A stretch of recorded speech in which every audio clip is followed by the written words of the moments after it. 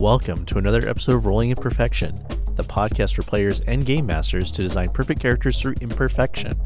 We cover all forms of game design, from interesting and engaging backstory creation to campaign and NPC development. Enjoy, remember to play what you love, and may your characters do something epic.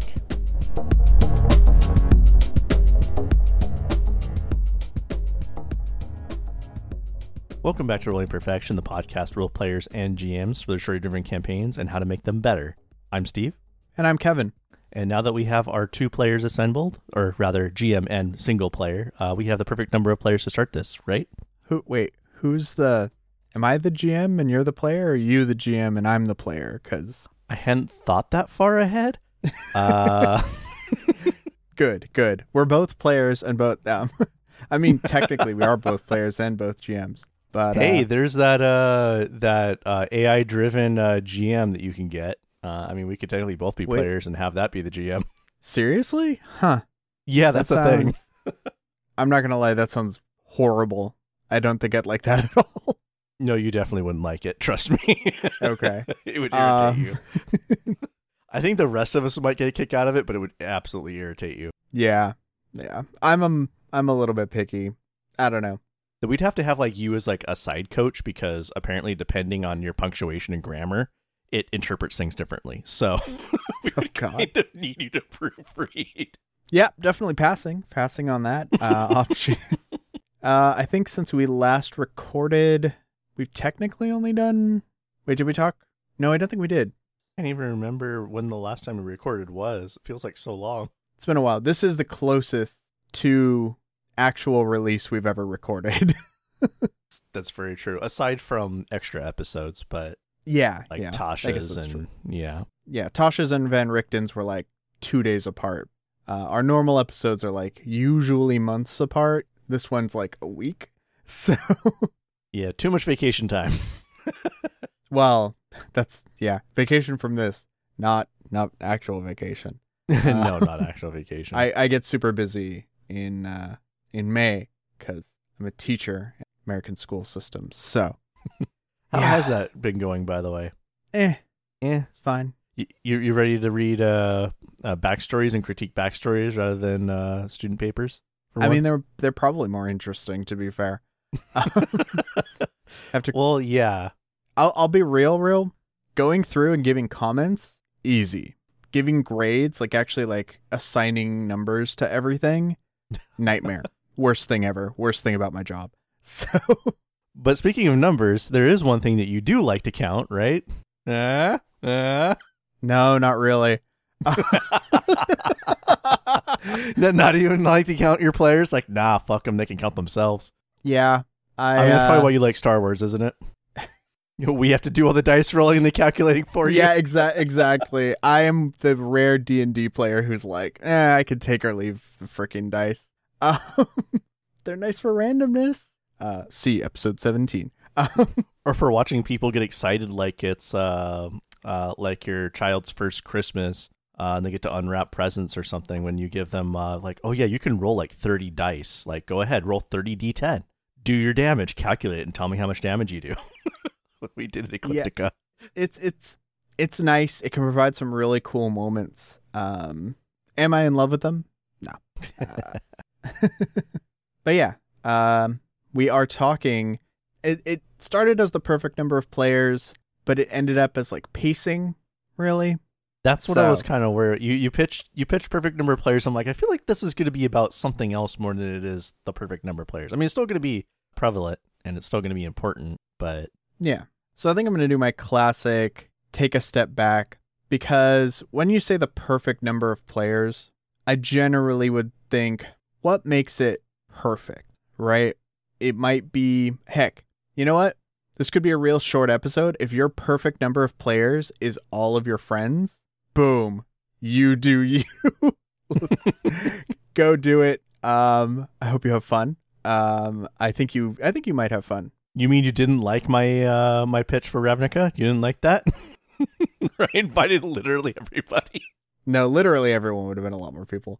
But I think that's fine. We'll talk about our own experiences with I mean, I put the games with the large numbers of players on our notes, but I saw, yeah. we can discuss like varying sizes. So yeah, but I think the real thing you're looking for, if you're not just inviting anyone who will come, I cannot literally do that anymore because A, I have a lot of friends. B, I have a lot of friends who play D&D, and C, none of our schedules work. So if I actually did want everyone in a single game, it would happen like once or twice a year. So, True. yeah. I mean, the other one is, and I think this is really the crucial one where I sit is, I think with the perfect number of players, you should be making sure those players don't get bored, you know? Yeah, I see it because it's something, especially for a new player, or not new player, new GM, something that can be difficult to think of. You might be like, oh, I know this series like the back of my hand. I can, answer any question. I can do this and do that. Like, I know how to do this. And it'll be really simple and easy, even if I've got, 8 players, whatever. But when you actually sit down and you start doing it, you might have a situation where one part of the group goes and does this one thing and the rest of the group's doing something else. And, or even worse, you'd have like 3 separate groups or things going on. And you have to find a good stopping point in what you're doing with one group to go and move into the other. And then if you've got 3 groups, that third group's still waiting for you to get through a certain number of stuff. It gets complicated. Yeah, you might have like a couple or one member of your group, say, blow a different member of the group, say, out of a starship. And they might fortunately land in another starship. And then you might have 2 members of that group decide to go rescue that person while one other person goes back. So that's just with 4 people in a group. They're in 3 groups suddenly. Yeah, that was just an example off the top of my head. Uh-huh. Yeah. Sure. Steve's just bitter because he was the one blown out of the airlock. I was. But yeah, so this kind of stuff, like, A, it will happen even if you have like the ideal number of players. Unless it's literally like the GM and 1 player, this type of stuff happens. So yeah, I mean, even with 1 player, you can run into issues. I mean, maybe that's something that like I'll insert here because like I've actually run games for a single person before. So I mean, maybe I'll talk about that. I've run parts of games with a single person too, but oh, that's true. You've done like intros and stuff like that with us. I do too. mini sessions. I do asides. I have had single person phone sessions to catch up players who only play sporadically, like guest star players. So like before they come back the next time, I'll call them up and wherever they are, because quite frequently they've been like out of town friends who kind of come in and out, and have a one-on-one session. Had one with the Kami actually several with the Kami during a few of our games when he lived further north.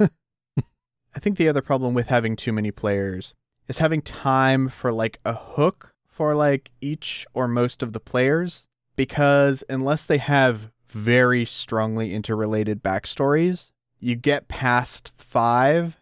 Honestly, I struggle sometimes for strong hooks, even at 4 sometimes, if they're particularly disassociated, It's also really hard to like rope all of those in and have them all make sense based on, like the plot that you have going, because you want to tie in the characters. I mean, we've talked about, backstory design, story design, and stuff like that before, but you want to have like a strong tie to the characters into the campaign. And if you have to do something very unique in order to, hook that specific character, you have to do that for, whatever your higher amount of characters that you have in your group is, then it can sometimes lead to kind of like a mess of all these different things that you have to like keep track of and remind yourself of. Yeah. Also, that is actually a good point that the hook is session by session. The plot lines are overarching. that you just mentioned, and that can get very interesting. I've definitely when I've had a lot of players, I've definitely had people like, what? Like, didn't you read my backstory? I'm like, yes, I read your backstory, but we're on session 16 and I need to review them and it's not a U session right now. So yeah. True. Yeah. Or it's like one line in their backstory and I was like, We all make mistakes. We try to make amends. So, yeah. Which kind of led me to like the true kind of underlying topic of the perfect number of players, which is essentially how do you like to pace your game, you know? Pacing can be influenced by atmosphere, which we are not going to touch on in this episode. But quite often it's literally how frequently each person gets to interact, how much each player has input versus how much the GM is talking. That's all pacing. In novels, you can see pacing literally on the page. Faster pace is shorter sentences, more dialogue. You'll often open up a page and it's those pages that make your brain relax a little when it's just a bunch of dialogue, because it's going to go fairly quickly. Like your brain can go, okay, this is all divvied up already for me, and I can just read through it, and it goes, it moves. Versus, those Hawthorne paragraphs that last for like pages, where they're long, complicated sentences, and you're sitting there like, okay, what? I just finished this. I zoned out halfway through the paragraph, and my eyes were just moving, Games are like that, but it's more of how quickly the trade-offs are, how much exposition is going, how much kind of everyone wants to chime in. That will drive the pace versus like more explanation, or if you present them with a complicated situation, they kind of have to like think and react. So yeah, paces, how often does each player get to interact with the story? How often are they interacting with each other? How quickly in battle does one person give way to the next turn? And how long does the GM's turn take sometimes? And do social moments involve all or most of the party? Or are you splitting up the party? Or does it primarily involve one person, so a bunch of other players are sitting out? So the game's moving quickly for one person, but the rest of everyone else is basically watching like a cutscene. They're passive. All this stuff can kind of feed in to how quickly things go. I do want to say is that it sounds like, what you're kind of hinting towards is that you can have too many players. I think that's going to be the problem that a lot of people are going to have. True. Is taking on too many players. But in contrast, you also want to sometimes consider like if you're doing like a one-on-one session with somebody to help incorporate them into a group that you've already got, or you're doing a solo story or like a prequel story to help someone flesh out their backstory a bit more, which is actually a good way to help out someone who isn't quite sure what to do for their backstory, maybe a new player. Hint, hint. But if you've only got one or two players, it can sometimes be hard to rope the group, as it were, into doing certain things because you don't have enough people to hook at that point. So you may want to consider, what interests are there and how easy it is to hook that group based on the number of players as well. Kind of goes both ways. So yeah, I guess there is a way to kind of narrow in on the perfect number of players, as it were. Yeah, very true. I suppose that, to be fair, is a problem I've literally never experienced. Yeah, you generally have really big groups. I think like the biggest success that we've really had, I think, in I enjoy like all of our RPs really. All the ones that you run and the Kami runs and Monster runs and Nick. I've enjoyed Nick's. There was one that I was like, it was okay. Is that the one that he's Dark really down on too? Poor guy. Yeah. Yeah. No, it's fine. It was him figuring something out, trying something new. So. Yeah. It's fine.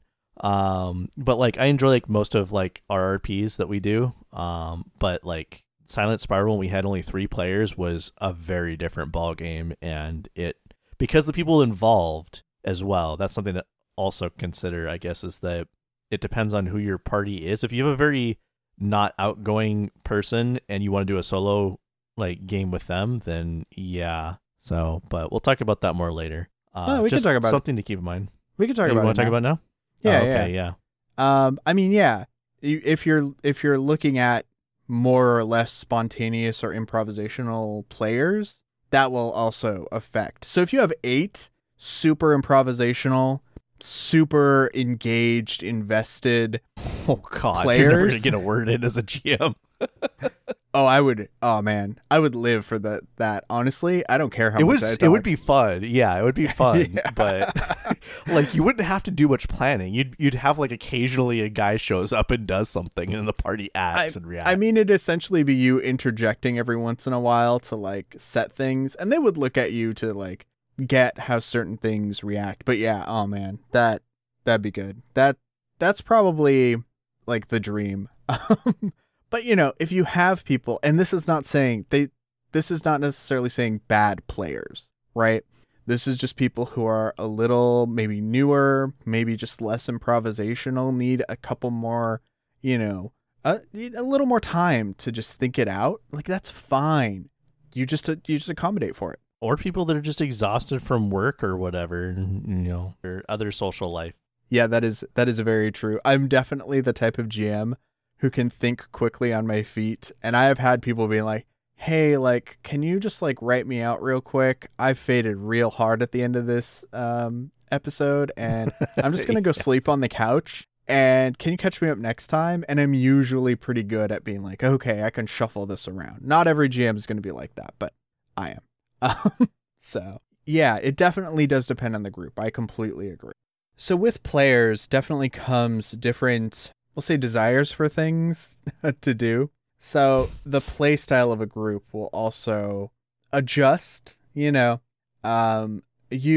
definitely want battles to happen in a lot of games, or at least that's a common theme of games. But you don't want like simple battles to last the whole time.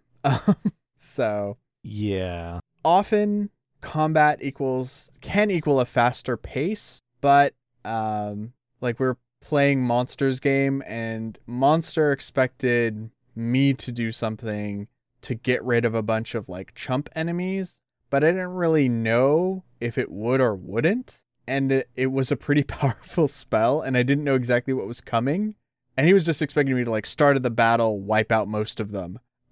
Steve, what happened? I can't remember what you specifically did. I think you targeted one. What like one? Oh no, that's right. You silenced.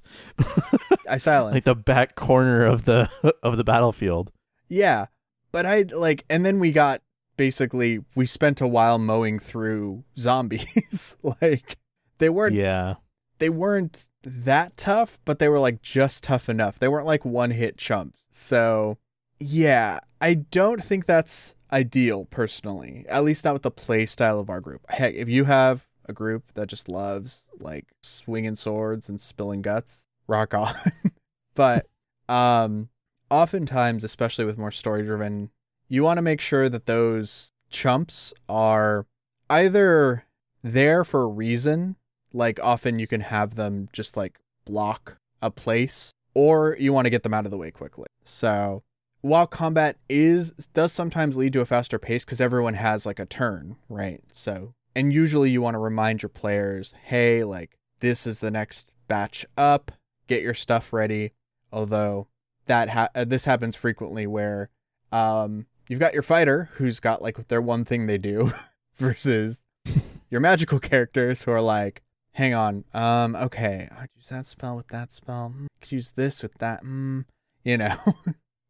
So, yeah, it gets a little dependent, But social can go really quickly, too, especially when all the players are involved. But quite often, one player's, like, leading the social, or a couple players are leading the social, and the others, like, don't care or are off doing something else. Depending on play style, basically, you can move faster or slower. So you would need to think about that. Is my party faster or more into social? They're more into combat? What's going to annoy them? Depending on which one I do. True. You also have to keep in mind the actual like utility that your party has. So if you're like, okay, I have, this interesting dungeon that they're going to crawl through. I know you don't do dungeon crawls, but I'm pitching the audience here. I have done dungeon crawls. I just got tired of them and haven't done them very often recently. But if you have a dungeon and you have all these like cool traps and things they have to figure out and all this weird stuff, you're like, okay, perfect. But then you have a really large group and they all happen to have very different skill sets, and each of them is basically like a skeleton key for that one task. And there's nothing that anyone's weak to. Like, you're not playing into, the party's weaknesses, as it were, to like make things more interesting. Then they might just fly through that a lot quicker than you had planned, and you had a full session planned and they got through it in an hour or two, even if they had fun with it. I mean, that can put stress on you and you having to like pull something out of your back pocket. I've totally been there. Trust me.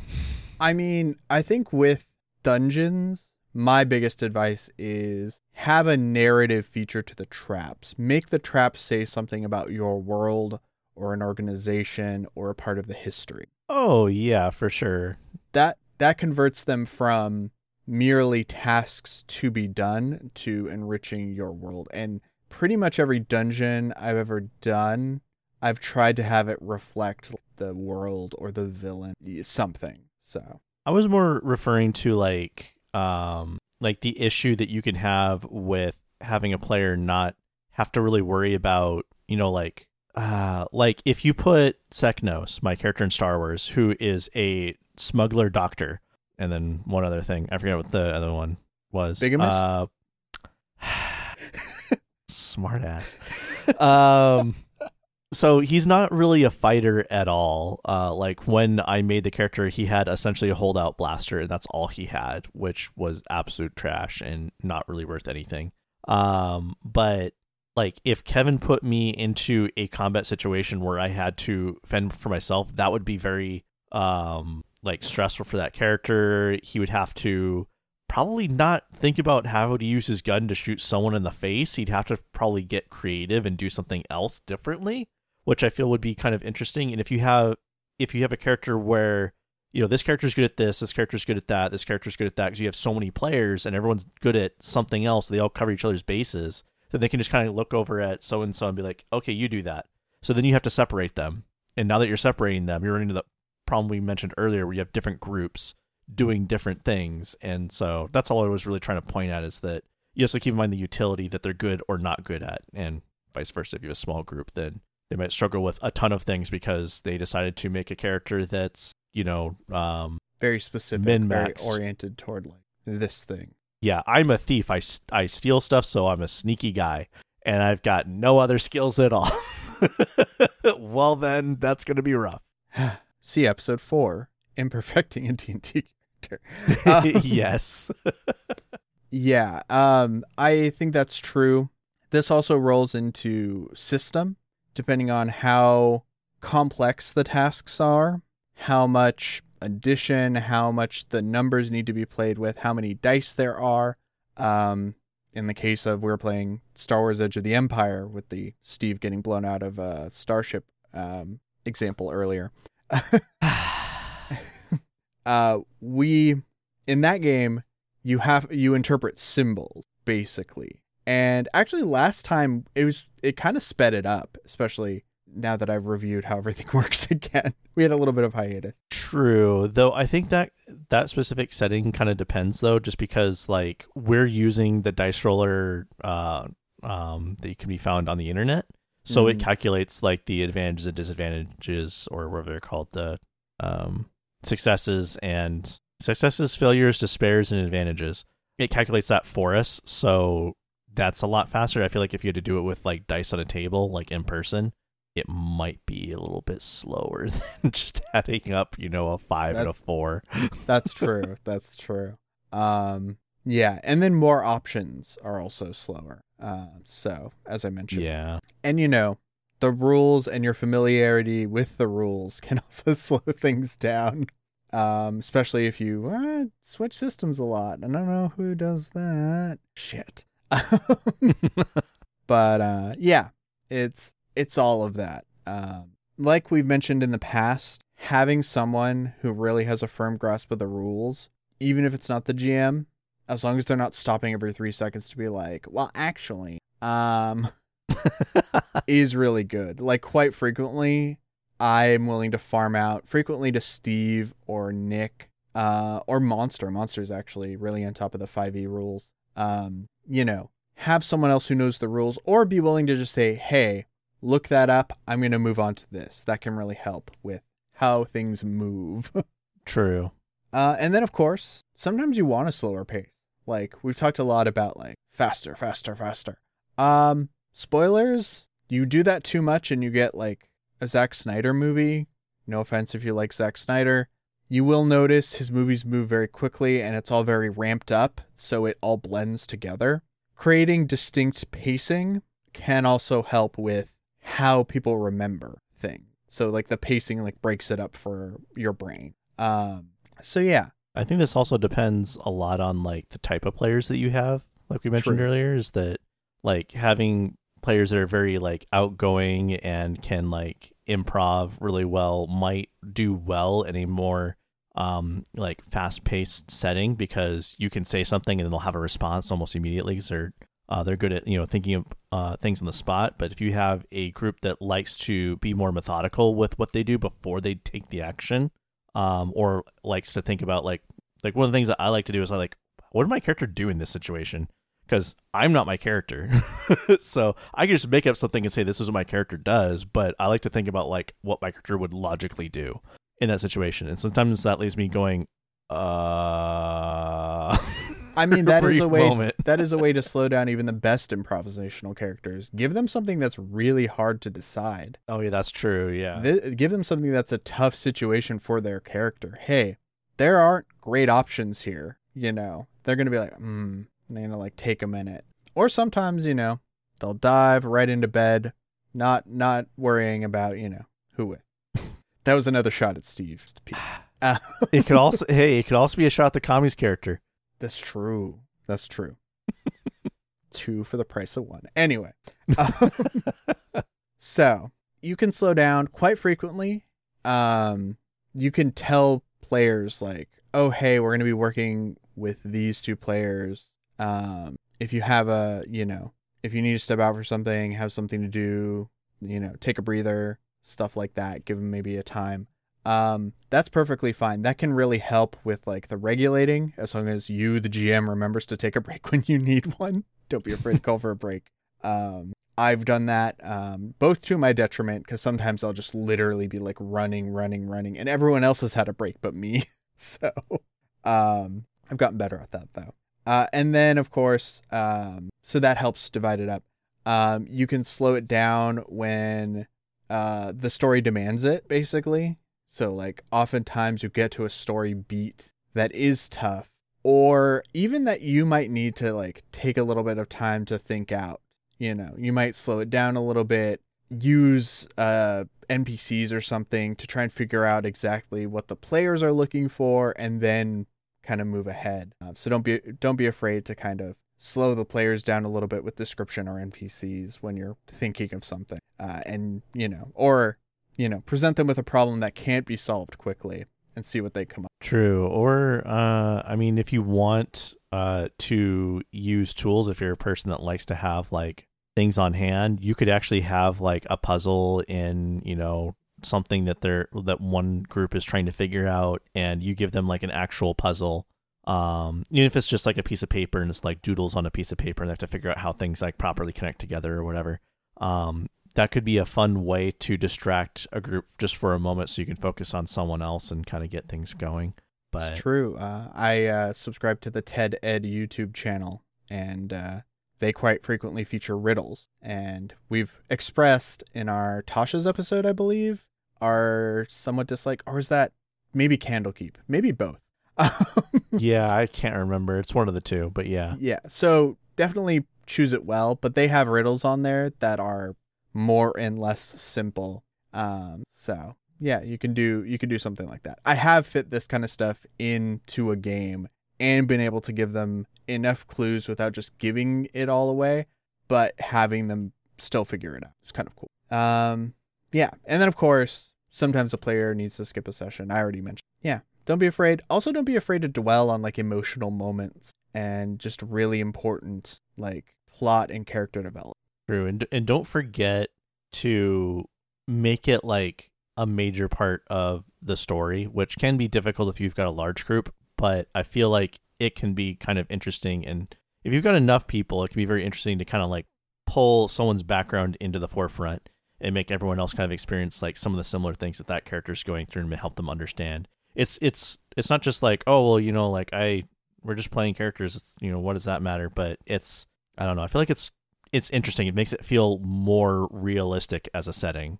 It makes it more immersive if you do that. But you just have to figure out what the perfect number of players to do that is for your given campaign and for the backstory level of detail that you have. Obviously, if you have people that write 1-page backstories, is going to be different than if you've got people that write 10 or 20-page backstories as the norm. Yeah. So Steve and I, as I've mentioned, have both had rather large and rather small games. I guess I'm counting overall games here. As I mentioned, I have done one-on-ones, but the smallest consistent group I've had is 3. The one that Steve mentioned, and honestly, I think having 3 players is a blast. Maybe it's just because it's quite frequently been Steve, Monster, and Trong, and they work really well together. And for some reason, the games move like really quickly and seem much more organic. I don't know why. I'm not knocking any of my other players. I want to try it with different players at some point. But I was gonna say, I feel like we need to like experiment with that more, because I think it's just a combination of 1, the setting, 2, like our types of like play styles, 3, it being D&D and something that like pretty much all 3 of us as the players are somewhat familiar with. But we also did it with Cthulhu Tech, where those rules are a freaking mess, and I think it worked there too. Oh yeah, I guess. Yeah. So I don't know. Yeah, we need to experiment. Yeah, your mileage may vary. Honestly, 3 players, I could totally see someone being like, "Oh no, they move way quickly through stuff. It's too fast." Yeah. But yeah, whereas on the other end, oh man, how many players did we even have in that game? You're talking about Big J's Cthulhu Tech game, or? Well, Big J was in it. Big J's girlfriend was in it. We had those other 2. We had you. We had my wife. We had Monster, I think. I'm not sure. Did we have Trong? Yeah, we had Trong. And Trong. That's 8 already. I feel like it was a big group. 1.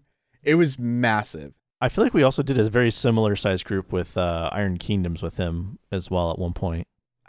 There were as many players, but I think we didn't get quite as big there. But I've run at least 8 players at once, and that was way too many for me. I could not.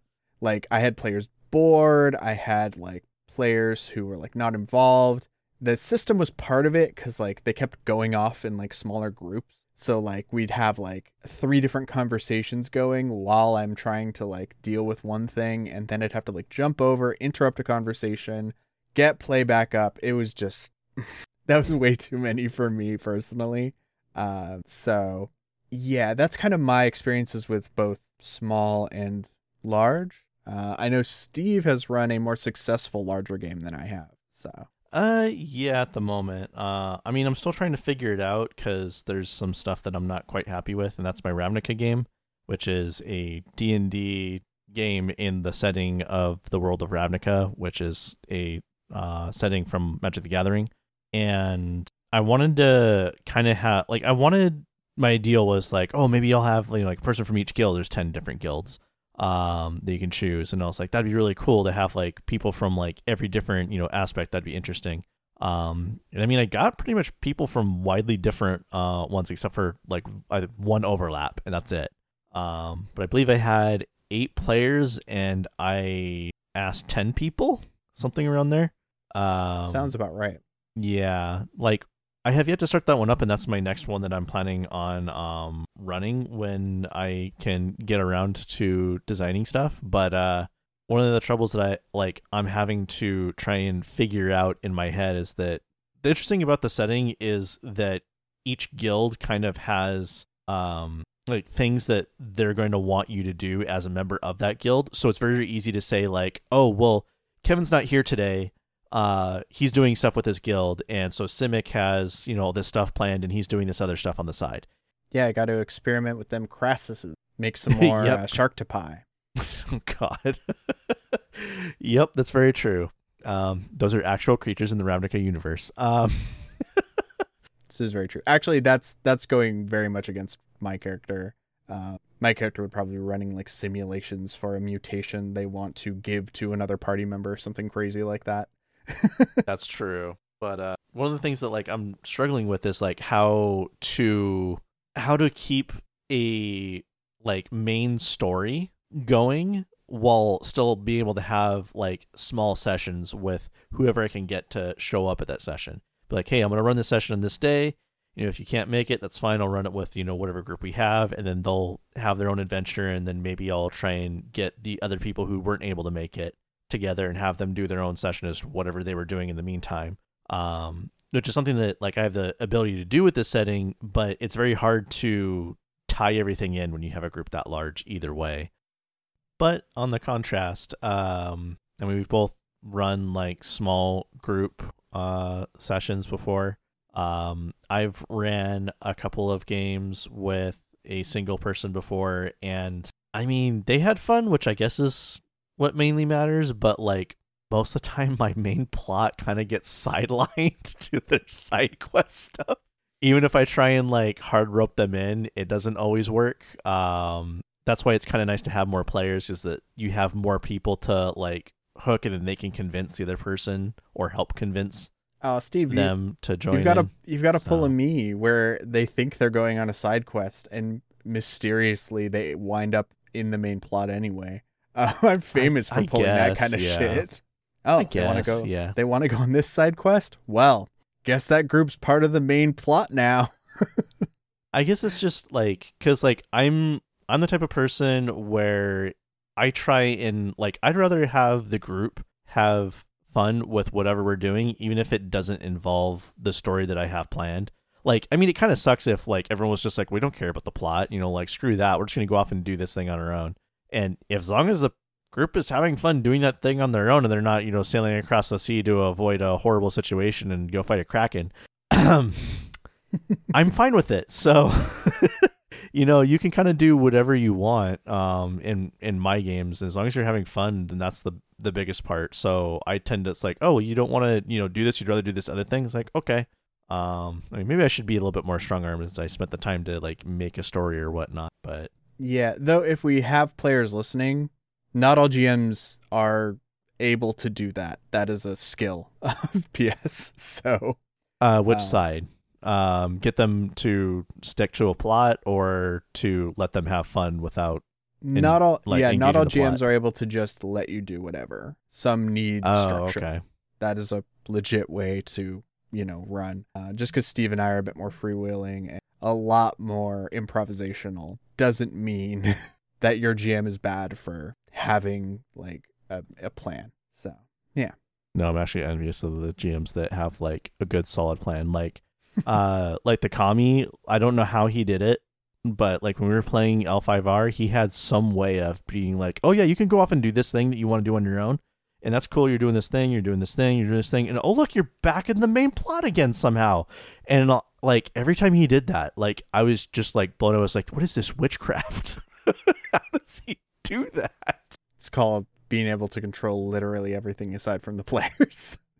Then he knew the setting really well, so it was very easy for him to like connect the dots in his head, which helps a lot too, I guess. In terms of being able to handle a larger group, is knowing everything else so that the unknowns are the only thing you have to worry about, and that would be the players. That's true. I guess aside from system, knowing the lore can also speed up or slow down your game. True. I usually discount that because we don't usually use set lore, yeah. Yeah, I homebrew or I play Star Wars or Marvel, where you can try to challenge me on what happened, but I'm probably right. So you thought it was this, but it's actually just another Doom bot. God damn it! It's always another Doom bot. It's good times. I'm working on a plot for another Marvel session, and that's one of the idea seeds that I'm like maybe. So Doom bots everywhere. Ha ha. And no, I'm not going to go the players were Doombots the whole time. Got upset when Marvel did that. can't believe Scarlet the whole time. Anyway. Well, Trong was Doom, kind of. He might have been a Doombot, for all we know. Might have been a Doombot. Yeah. So, Steve, what is the ideal number of players? 34. Holy shit, man. You're like you're a madman. 34 players. Actually, I was trying to make the meaning of life. That's 42? 42? Oh, it's 42. Oh, okay. Sorry, I've only seen the movie. And I've seen it once. Oh, shit, man. Well, there you go. Womp, womp. Either way, it was a 34. Wrong number. You looked at it, yeah. But yeah, I mean, it depends on so many things. Like I couldn't tell you. Okay, I mean, I think I can safely say for most of our listeners and for most players that 3 to 6 is a good range. Yeah, I was gonna say, like, if I have to pick a number and say, like, in like every scenario, or like factoring every scenario in that could possibly be like setting and, you know, story and that type of stuff and types of players, I would probably say like 4 to 5 is probably most common. I don't know what mine is for like the games that I'm running, because I have a group that I wanted to be 3, and then I have a group that like I wanted to be 10 initially when I started them. So yeah, it definitely depends on the game. I would say, okay, let's phrase it like this. If you had to have only a certain number of players for every game for the rest of your life, what number would you? 3. 3? Okay, you're going low. I would maybe I'd pick 3 just because I feel like that would be, oh man, like, because if I had to do every session for the rest of my life with like a larger group of players, I feel like because that's, you know, if it's 4 or 5 or even 6, you know, that many backstories I have to read, that many hooks I have to design, that many things I have to remember in each session. I don't know, like I feel like it'd be easier to run with fewer players, but not necessarily like too few. Maybe 4 would be the ideal then in that case. But yeah, I think that's the ideal for me too. And your little explanation there has pointed out the probable flaw with that like absolutist mind game, but yeah. I think I'd say 4, maybe 5 for me. I know the whole point of it was to stick to one number, and now we both said 2, but yeah. I also feel like most of the games I've run have had 4 to 5, so maybe that might factor it in too. So yeah. Yeah. But I feel like we've given enough information that like you, the listener, should be able to figure it out for yourself. And you know, if you disagree, as we always say, play what you love, right? Oh, I thought we were gonna go with Big Whoop. Want to fight about it? Oh man, I don't even know what that's a reference to. Family Guy. Womp womp. Of course it would be Family Guy. Of course it would be Family Guy. I know. Specifically the guy at the golf course. Anyway. Should I just sign off? I remember that show. Sorry, what? Because it was constantly on television from like 2004 to like 2010. Yeah, that's true. Should I do sign off? Should I just sign off? Yeah, go for it. I already said the first part, but until next time, may your characters do something epic. All 3 of them. All 3 of them. or yeah, whatever. Whatever.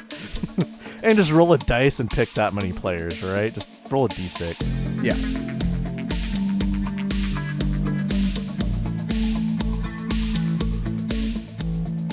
Thank you for listening. If you have any comments, questions, interjections, queries, notes, formal challenges, or suppositions, please email us at roimperfection@gmail.com. That's ROIMPERFECTION@gmail.com.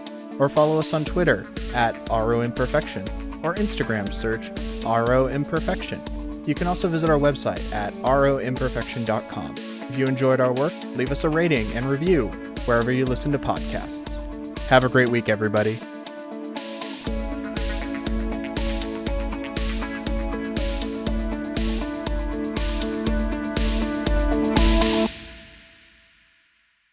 Especially when it's like like if you're like grading your own thing, it's like, oh yeah, how do I rate this movie? Easy. But if you're like, okay, well, how do I grade this person's thing in comparison to all the other people in the class, and and also comparative to like my ideals of what I was trying to teach them? That sounds like a nightmare. I don't know. I guess it's not that bad. I actually sometimes have more difficulty judging a film, but Really? Yeah, because there's like a lot of different criteria versus stuff I taught them in the course and stuff that's on their little assignment sheet. That stuff I can definitely ding them on. So it's kind of the subjectiveness comes into like how much each issue is worth, that kind of stuff. I just hate numbers, really. To be real. I'd actually be much happier just going C, A, B, B. Like, I'd be happier just giving letters. Do you have to assign them like an actual like number-based grade value? Yeah. It's not the final grade I put in. The final grade I put in is a letter. But I just when I've seen like English teachers for my stuff just be like, oh, this is a 90, this is an 80, and I like never see anything variance. It's like you either get like the letter or you get, a different letter, and that's it. You just know. Man, that must be real nice. I mean, they still have to put in the points at the end, because like I think you can average together a bunch of letters, but that's like more complicated math than I care about. I let the system do as much of the number counting as I can. But anyway, most of that's probably not numbers. Most of that's probably not going to put in the episode. True.